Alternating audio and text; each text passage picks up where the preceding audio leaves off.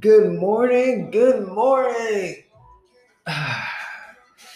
Back at it again with another episode of the cast. Hope you're doing just phenomenal today.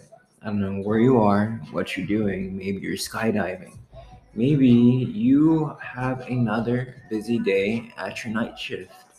Whatever it is, wherever you're listening, hello, hi. I hope you're doing well. Now, today, what should we discuss? What should we think about insightfully? Well, I can tell you one thing from yesterday's cast to today's cast, my mind has broken down into some primordial essence, is how I'd like to put it. The sense that I've started thinking deeper on one of my manifestations, this specific person, right? Lately, what I've been experiencing is that the more I become the version of myself that I want to be, the more that I both want her, but also kind of don't want her. In the sense that it's like, I feel like I deserve more, but then I also feel like it's more possible for me to manifest her. And that's an interesting state of duality that I hadn't necessarily experienced before in past specific person manifestations. And I guess you could think of it in terms of, well, the intent is different, right? For this one, I want it to be the end. I don't want to manifest another specific person. I want this to be the soulmate, the life partner. So, in a way, it's like connecting to the deeper, long form aspects of reality where energy connected past, present, and future knows what will be what you want, say 100 years from now, in comparison to me right here, right now, and what I perceive myself wanting in the moment. And so, what I'm experiencing then is duality becoming a oneness, where the different levels of energy from the current version of myself and that inversion of myself, they're really merging right now.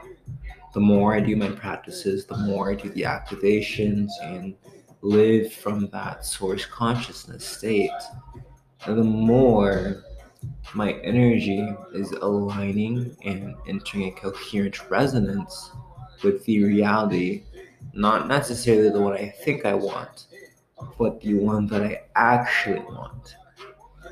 And so, what makes this interesting is that since I see there's this contradictory aspect to my current experience, I've learned how to enable myself to not have this contradiction be a block, in the sense that it doesn't matter to me which direction it goes in. Not matter as in it's not important, as if I don't like love her or something, but matter in the sense that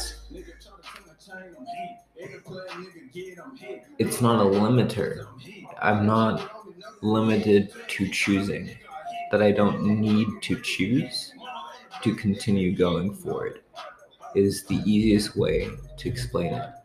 It's the sense that what I'm manifesting is more myself rather than another person. And so by focusing on myself, by focusing on living from source consciousness, from that version of myself who knows that they know, who is able to see clearly, what this allows me is to know that the situation will resolve itself. That's that duality becoming that oneness experience, right? And so this enables me to manifest actually faster than what I can consciously perceive to be possible. Because what is being held energetically are two different realities being combined into a reality that I will not be able to perceive until I experience it. And because this is source consciousness that I'm doing this from, this is already a kind of experience that already presets an overwhelming worthwhileness and absolute meaning, fulfillment, satisfaction. Really, it guarantees an experience that is perfect, more than perfect.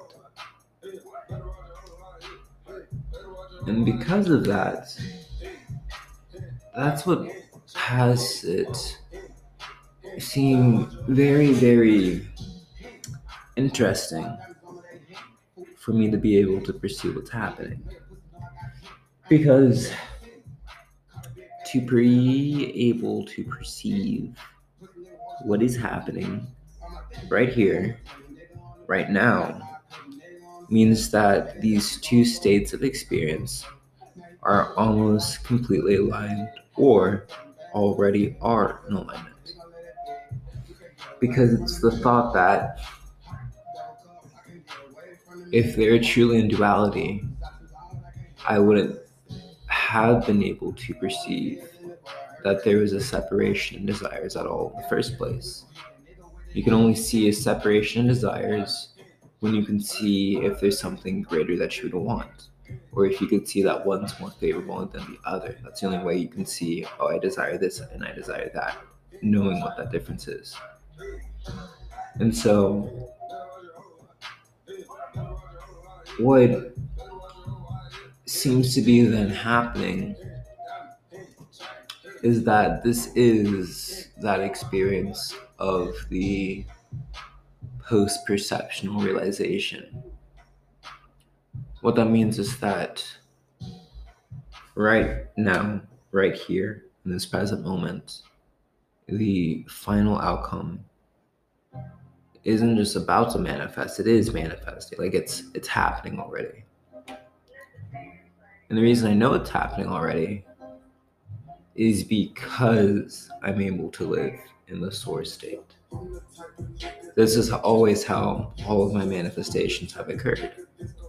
In the sense that I'm aware that there's things I want, but neither of them really affect me too much. They don't affect me too much because I'm already living in a state where they already feel as if that outcome's true. That's why it doesn't worry me. I already know that I have what I want, right? And it's when that's natural, when that's my baseline state, like where it is right now, how it doesn't affect me, that always means that it's happening. Because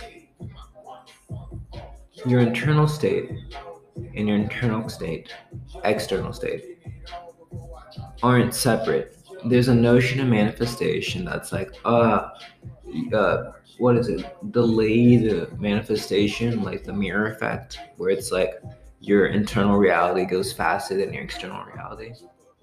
That would make sense if you're thinking of energy as these two things where one's going faster, one's going slower. The slower one's your external reality, the faster one's your internal reality, right? But that's forgetting the macro experience of energy, where it's all connected. If it's all connected at the foundation, your internal state is your external state. It's not an if then that, it's if is that. So the internal state of knowingness means that I'm having the experience now. And the experience happening now means that really the only step is the realization now. And realization is the step beyond creation. Realization is really the step where you experience the manifestation, right? So it's not even the waiting period either. I would say in this situation, what I recommend my clients to do is to now go beyond. Because when you go beyond, when you kind of act as if it already occurred, basically taking those actions, taking those steps, making those movements, this allows you to go to the energy above them. And when it happens, when you experience realization, it naturally flows in because it already is, right? So, in this situation, what I really, really enjoy is that I'm already doing that. Not consciously. I didn't plan out what to do. I didn't think, oh, if I have XYZ person, then I should take YWZ action. No, no, no, no. I've built this in already into the system itself. It's automatic. Every step I take is the perfect reflection. And that's very, very intriguing to me. How you can allow yourself to enter such a state where it's almost like you pre-programmed your character to take the correct action. And so what you're doing isn't even really moving the character, it's watching the character already take those perfect steps. You're watching yourself already do everything perfectly. From the knowingness that you did so.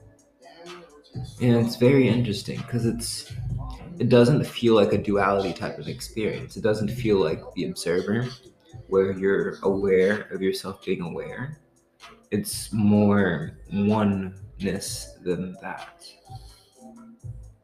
If I have to put it in words, it would probably feel like an experience that is beyond the observer, but closer to the character. In the sense that it's like a combination between... I know how to put this. This is how I put it. Think of chess, right? You have your chessboard, your chess pieces. If the character, the version of yourself taking action, doing things, is a chess piece, and the observer is the chess player, as in the one who's moving those chess pieces, kind of aware of the action they're going to take and whatnot, and what would happen to them, then this is more like operating from the one who built the chessboard, like the one who made chess, in the sense that you're beyond the game, but in a way that you're almost in the game. So it's the sense that you gain more enjoyment from the actions of the experiences of the chess pieces and the chess players more than those who are taking the action. From this almost perspective, as if you're away from the game. So it's like you're watching them play chess, but gaining more satisfaction than even the player. And that's not something I've ever even perceived before. Like, I've thought of the dynamics of reality in like a chess game from like different levels of perception, but not that one before. I think that's what makes reality very interesting. Because some perceptions aren't able to be perceived until you have a resonant experience. And that means that you're able to create experiences beyond your perception. Because if you're always creating a reality, you're always experiencing from those creations, but you're always being led to new forms of perception, you're creating a reality that allows you to perceive more than what you previously perceived when you created it.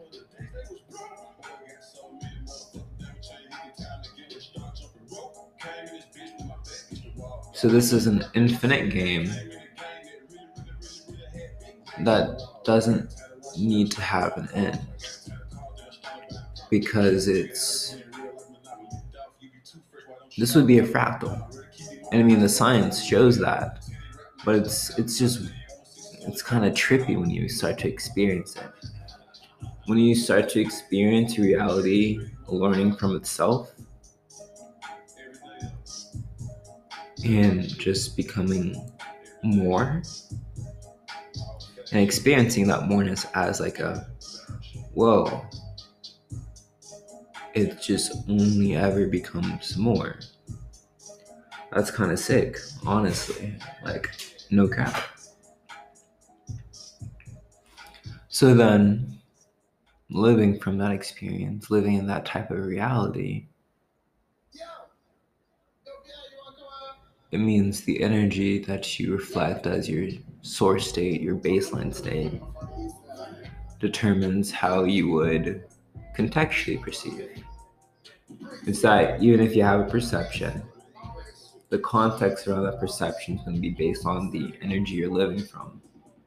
And so for me, if I live from the energy of source consciousness, say this state where it's like, I've won the game, I know every action I take is the correct one, I know everything I do is going to be worthwhile, then that's the context of everything I perceive.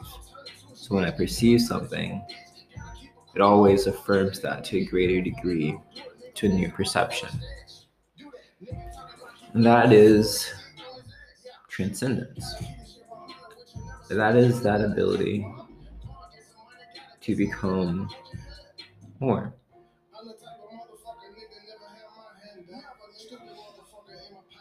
And so it's at this point that I think